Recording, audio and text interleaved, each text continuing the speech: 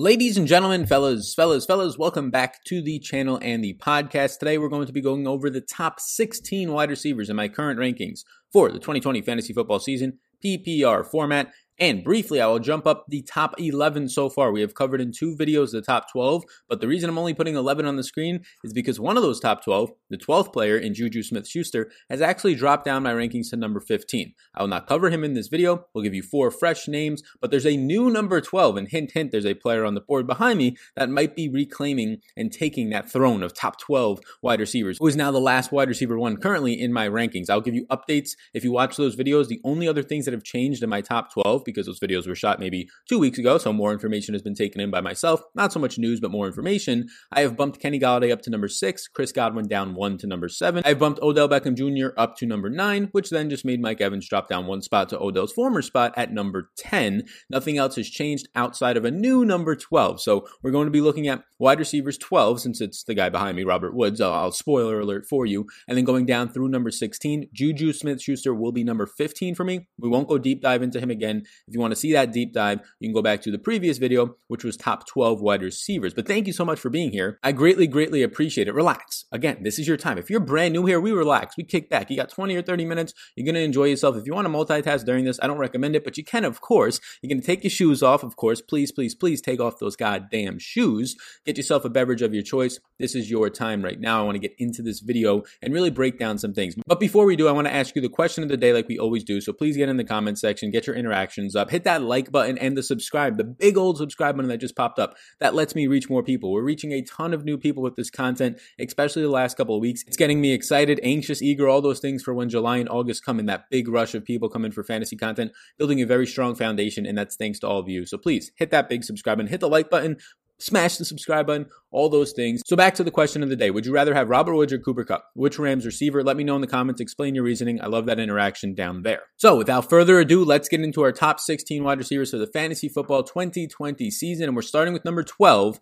Robert Woods. We're picking off where we left off. Number 12 is Robert Woods, and I bumped him up a good amount. Originally, he was like my wide receiver 20. Then he moved to 18. And then the more I looked at stuff, the more that I was down on Cooper Kupp, the more that I was higher on Robert Woods. He made it all the way up to number 12 for me, and I feel really strong about this. And if you're using my rankings, which will be out shortly in the draft guide, you can get the draft guide for 66% off. If you use that promo code down below on Monkey Knife Fight, they'll email me, and then you get the draft guide instead of for $30. Just a minimum deposit over there is $10. They're sponsoring the draft guide, makes it cheaper for you, makes more people sign up for me, gives them a customer. It's a win-win-win, honestly. There's no hidden anything behind that one. But Robert Woods right now, if you look at his 2019 stats, 92.9% of the snaps, elite, 90 receptions, over 1,100 yards, just 3 total touchdowns. He only had 2 receiving touchdowns and 140 targets. This was now back-to-back seasons for 130 targets for Robert Woods. It was back-to-back seasons that he finished within the top 10 in routes run. Last year, he was 6th in the league in routes run, so he was just being used a ton. 8th in targets, 8th in receptions last year specifically. 2nd in yards after the catch at 560. He averaged 15.5 fantasy points per game, and he saw a 23.4% target share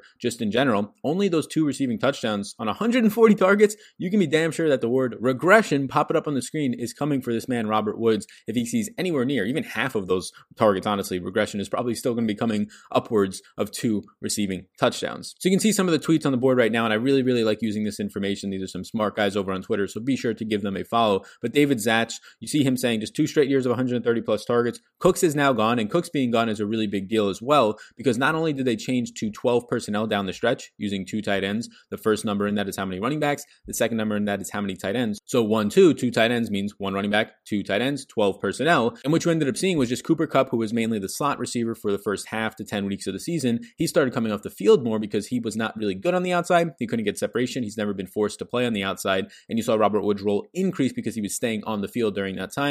He ended up seeing more red zone usage. He ended up seeing more overall target share. And you can see Derek Brown's tweet right now saying how the target share, the red zone target share, and also the ADOT, the average depth of target, skyrocketed a good amount when Brandon Cooks was out. And I believe it had to do with 12 personnel as well, but a big reason why, especially the ADOT, how far down the field you're being targeted, was because of Robert Woods. You were seeing, though, Brandon Cooks on the field and the 12 personnel meant that Robert Woods was on the outside. There was Gerald Everett and Tyler Higbee on the field, the tight ends in the middle of the field, and then you had on the other outside, most likely Josh Reynolds during that time over Cooper Kupp for a lot of the snaps when Brandin Cooks was out. So of course, Jared Goff is going to favor the guy he loves throwing the ball to the most on the outside, at least in Robert Woods, over a guy like Josh Reynolds, who has been solid as a wide receiver 4 in this offense the last couple of years, but nowhere near the same confidence level. And another bonus to Robert Woods, similar to the people saying it for Deebo Samuel, and I don't really buy into it being that sticky, especially Deebo as a rookie. How much will he be schemed in his next year? But we've seen Robert Woods dating back to his days in Buffalo, and every single year in the Sean McVay offense see some sort of rushing upside in terms of a wide receiver end arounds. In 2018, you can see Ian Harden's tweet right here. He saw 130 targets, which we touched on, and 19 rush attempts. The year before that, he sees 17 rush attempts in this Rams offense. So even if you slate him in for maybe just 12 rush attempts, maybe 14, you think he's just going to go lower than that, but still not hit a crazy floor because he's in this McVay offense and they actually like to use him like once per game on end arounds.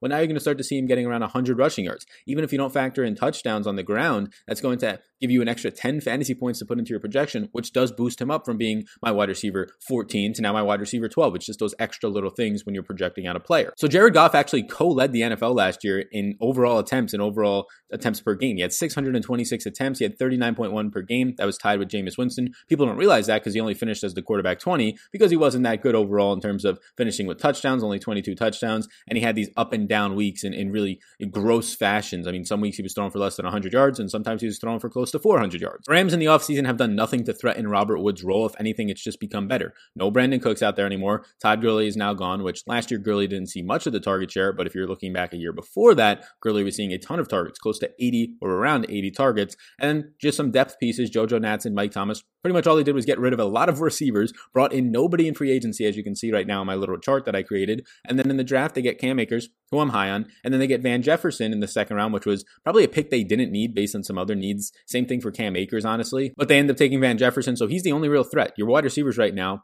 on this team are going to be Robert Woods, Cooper Kupp, Josh Reynolds, and Van Jefferson, likely in that order, and you have Gerald Everett and Tyler Higbee, who are supposed to be factored in, and they're at least basing this based on their draft and based on some comments, looking to do a little bit more 12 personnel. So in my opinion, Robert Woods is the clear alpha on a team that threw the most times per game in the league last year, right there, tied exactly with the Tampa Bay Buccaneers. Everybody likes to talk about the Bucs and their passing attack, and now Tom Brady's there, so in my opinion, they're going to be passing less, whereas the Rams, they're going to be, in my opinion, passing more with a rookie running back there and still not that great of an offensive line. The durability of Robert Woods is completely fine. I mean, he has not missed a single game due to injury since 2017. He's missed 9 games in his career, but a lot of those were towards the beginning of his career. He did miss 1 game last year. It was a primetime, I believe, Thursday night football game, if my memory serves me correctly, but he missed that game due to a personal matter. So the target competition, we've kind of touched on it a couple of times. The competition here is Cooper Kupp, Tyler Higbee, Josh Reynolds, and then if you go a little bit more down the depth chart, you're going to see Gerald Everett, you're going to see the rookie Van Jefferson pop up, but the big 3 will be Kupp, Higbee, and Josh Reynolds, in my opinion. Cooper Kupp was a beast last year, 94 receptions, over 1,150 yards, and 10 touchdowns. He also saw over 130 targets with 134,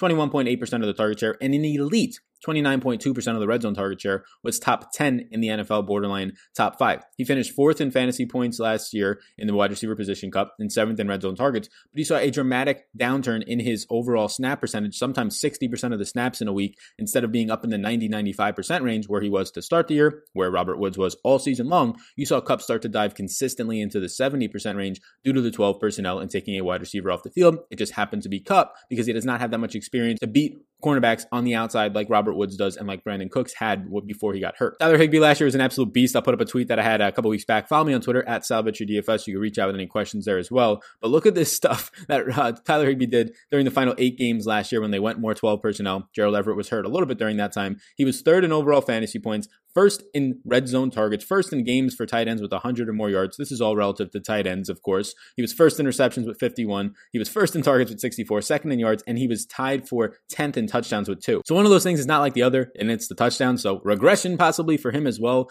You ended up seeing just 17 red zone targets, or not just, but a whopping 17 red zone targets and only 2 touchdowns last year for Tyler Higbee down the stretch in those final 8 games. So I honestly think he's the biggest threat if they remain in a heavy 12 personnel for a better chunk of the season, more so than they've done the previous few years to Robert Woods in the middle of the field. I think Higbee is going to actually be a threat, but nothing that concerns me too much. And then what they've said and indicated so far is that Josh Reynolds, the veteran out there, is more likely to see the Cooks role, which I think puts him on the field a lot more than people expect in 2 tight end sets. If now you have a situation where you're not going to have Kupp on the field for 90% of the snaps. Maybe he drops down to like 80% of the snaps. It's just naturally going to boost up Josh Reynolds' snap percentage. The rookie Van Jefferson can surely get involved a good amount. And then Brandon Cooks is going to be gone, leaving a few and a good chunk of vacated targets that honestly, there's not much more that can go around to a guy like Robert Woods. If you're telling me he's getting 140 targets last year, there's not much more that can go to him. But if you tell me that he becomes a true like top 8 wide receiver, well, that's when you start to get to that 150 plus target range. And really, if he just had his touchdowns come up last year to instead of 2, he had a solid year or maybe an average year around 6 to 8, he would have been borderline a top 5 wide receiver. So some people might think that I'm high on Robert Woods. I think I'm in the perfect spot. If he gets just some more touchdowns, there's no more Brandon Cooks.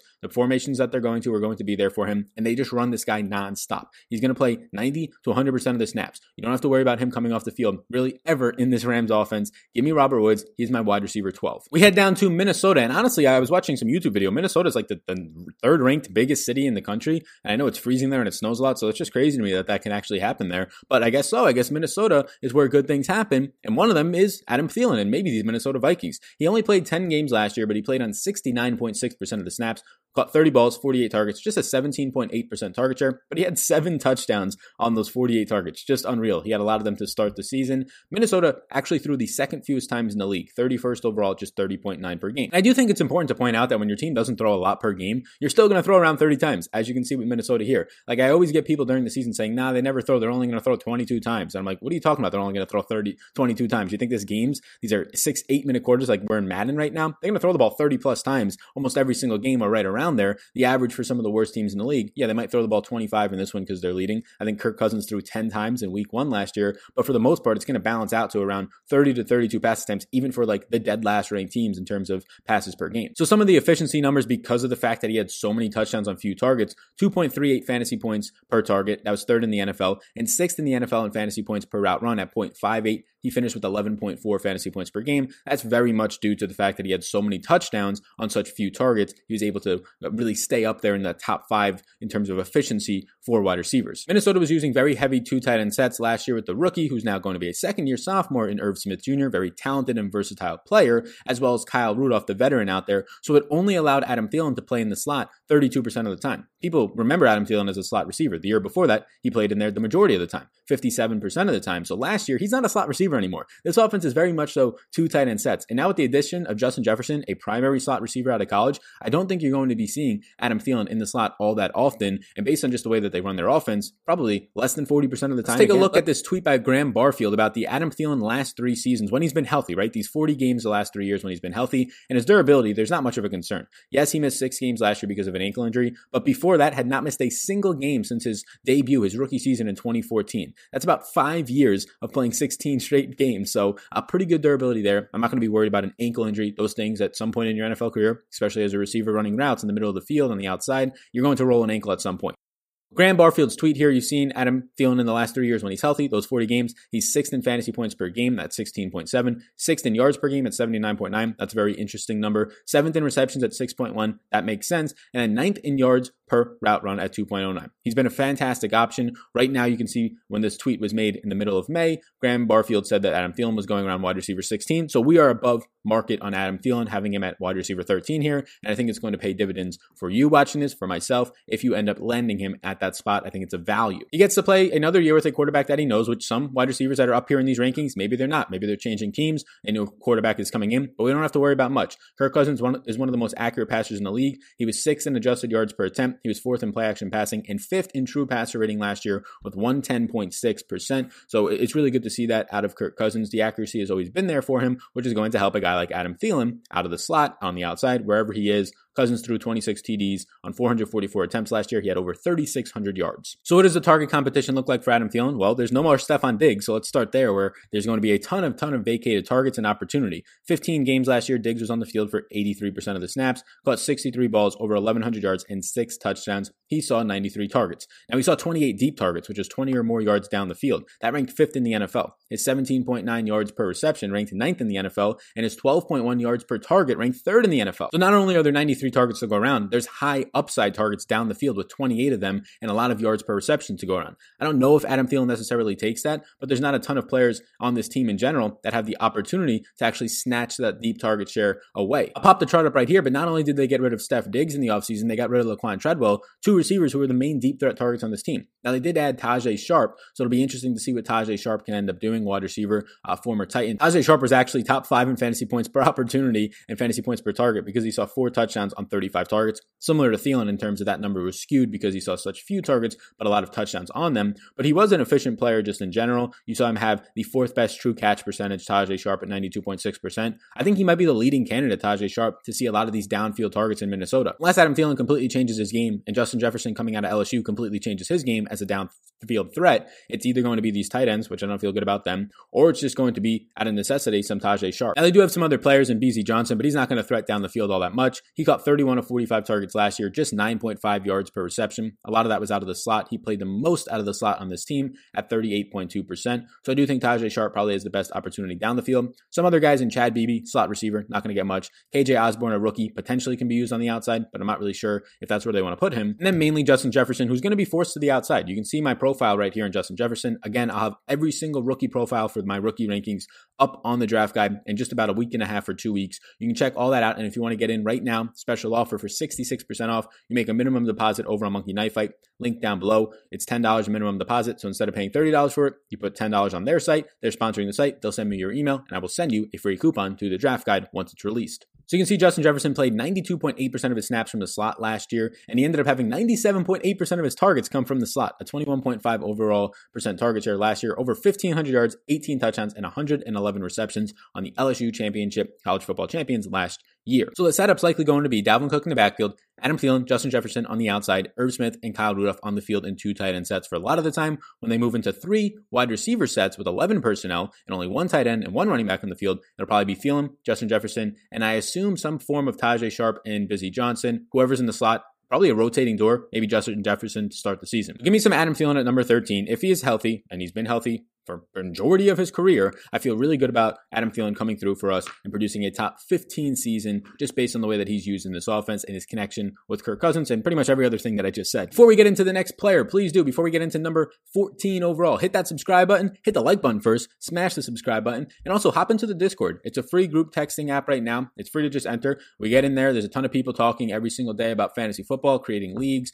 talking about some stuff. I drop my content updates in there, but a lot of things are happening in there. You can stay up to date on everything that's happening. Have conversations with like-minded people, totally free to enter down below. There you go. Let's get back into this beautiful, beautiful video. My number 14 wide receiver is Calvin Ridley. And Calvin Ridley right now is being hyped up in the entire community, and I'm kind of on board with it. Last year he played 13 games. He missed the final 3 games. His only 3 games missed in the NFL down the stretch with an abdominal strain to close out the 2019 season. But when he was healthy, he played 80.9% of the snaps, 63 receptions for just under 875 yards, had 7 touchdowns on 93 targets. He ended up seeing an overall 17.7% target share, 13.1% in the red zone. He saw 15 fantasy points per game, which ranked top 20 in the NFL. Atlanta passed the most per game at 45.9 attempts per game. His catch rate was just 67.7%, which ranked 23rd in target accuracy, so that can surely come up. He was 17th in fantasy points per target. He saw 66.6 yards per game and only 11.7% slot snaps because that was basically Mohamed Sanu's role the first half of the season, and then the second half of the season, it was Russell Gage's role. But I want to start to look at his final 8 games of the season and then pinpoint his final 4 games of the season when he started to break out. You see Matt Jajeski's tweet right here. Follow him on Twitter. Check out his YouTube channel. But Calvin Ridley started to explode. Look at the final 8 games, or really his final 6 games when healthy. 19% target share. That was a bump up. 31% air yards. That was a huge bump up. 70.4 receiving yards per game. That was about 5 more than his season average. And then 7.0 targets per game, which is a good chunk more. Now, if you look at the information on the screen that I made of his final 4 games, he starts to break out even more. He starts to see 9 targets per game in his final 4 games, 36 overall. He led all Atlanta players in most receiving categories. He had 10 receptions more than anybody else, 173 yards more than anybody else, and he had 10 targets more than anybody else. Over those final 4 games, his target share went from 17% on the season to 22%. absolutely elite. He started to break out. It was very sad that his final 3 games, he ended up getting hurt, so we couldn't really see the full immersion. But if we were to see Calvin Ridley's final 3 games, there's a good chance he would be a consensus like top 12 wide receiver. The fact that he's going around wide receiver 18 to 20 in a lot of drafts right now is good, and his injury might have actually suppressed his overall upside for incoming this year when it comes to ADP, so we can get him as a value. Now, what did the Falcons do in the offseason? Well, they did bring in some wide receivers to not threaten Calvin Ridley, but the fact that Mohamed Sanu is not there anymore, they bring in Laquan Treadwell, mainly a deep option, which anything might help Calvin Ridley. It might force Julio and Laquan Treadwell to the outside in 3 wide receiver sets and Ridley into the slot. That's one way they can go. Another way that they can go is Julio and Ridley on the outside with Russell Gage in the slot like they had last year. They bring in Todd Gurley, of course. They bring in Hayden Hurst, which is just a flop in my opinion in terms of Austin Hooper leaving. Devonta Freeman leaving is just an upgrade when you get Todd Gurley there. And then some offensive line pieces mainly. They get Matt Hennessy, was their only offensive pick in the draft. He is a center. So what does the target competition look like out here? Well, the main target competition will be Julio and Hayden Hurst in my opinion. And then whoever the wide receiver 3 is between Russell Gage and Laquan Treadwell, it could be a rotating piece. I assume it's Russell Gage at least to start the year out of the slot with Ridley on the outside. We'll see if they ever transition Ridley into the slot mainly, which in my opinion would help him. I think there's a lot more upside and efficiency metrics that can happen there for Ridley out of the slot, especially touchdowns. And then Laquan Treadwell would move to the outside if that was the formation they were to use. So the target competition was mainly Julio Jones. We all know Julio. He even missed a game, and he seemed like he had a bad year, but he still caught an overall 1,394 yards, ending up with a total reception number of 99, and he had 6 touchdowns. So it seemed like a bad year, 156 targets, at least in my opinion. It seemed like he was never exploding, and he still goes absolutely off, finishes as like a top 5 wide receiver, 25.7% target share. Russell Gage really started to come on at the end of the year. Overall in the season, 49 receptions on 74 targets, 12.9% of the Falcons' target share, only 1 touchdown and 446 yards. He actually dropped a touchdown as well last year. But if you look at just the final 6 weeks of the season where there's no Mohamed Sanu and also for half of those games no Calvin Ridley, he saw 8 targets per game. So Matt Ryan at least trusted him enough to throw to him when he was in the slot 8 times per game over those final 6 weeks. Pretty impressive. And now they're going to get Hayden Hurst in place of Austin Hooper. In my opinion, a big upgrade talent-wise for this offense. Austin Hooper was great last year, but mainly because they threw the most times in the league. He was just falling into that. He was not doing much after the catch.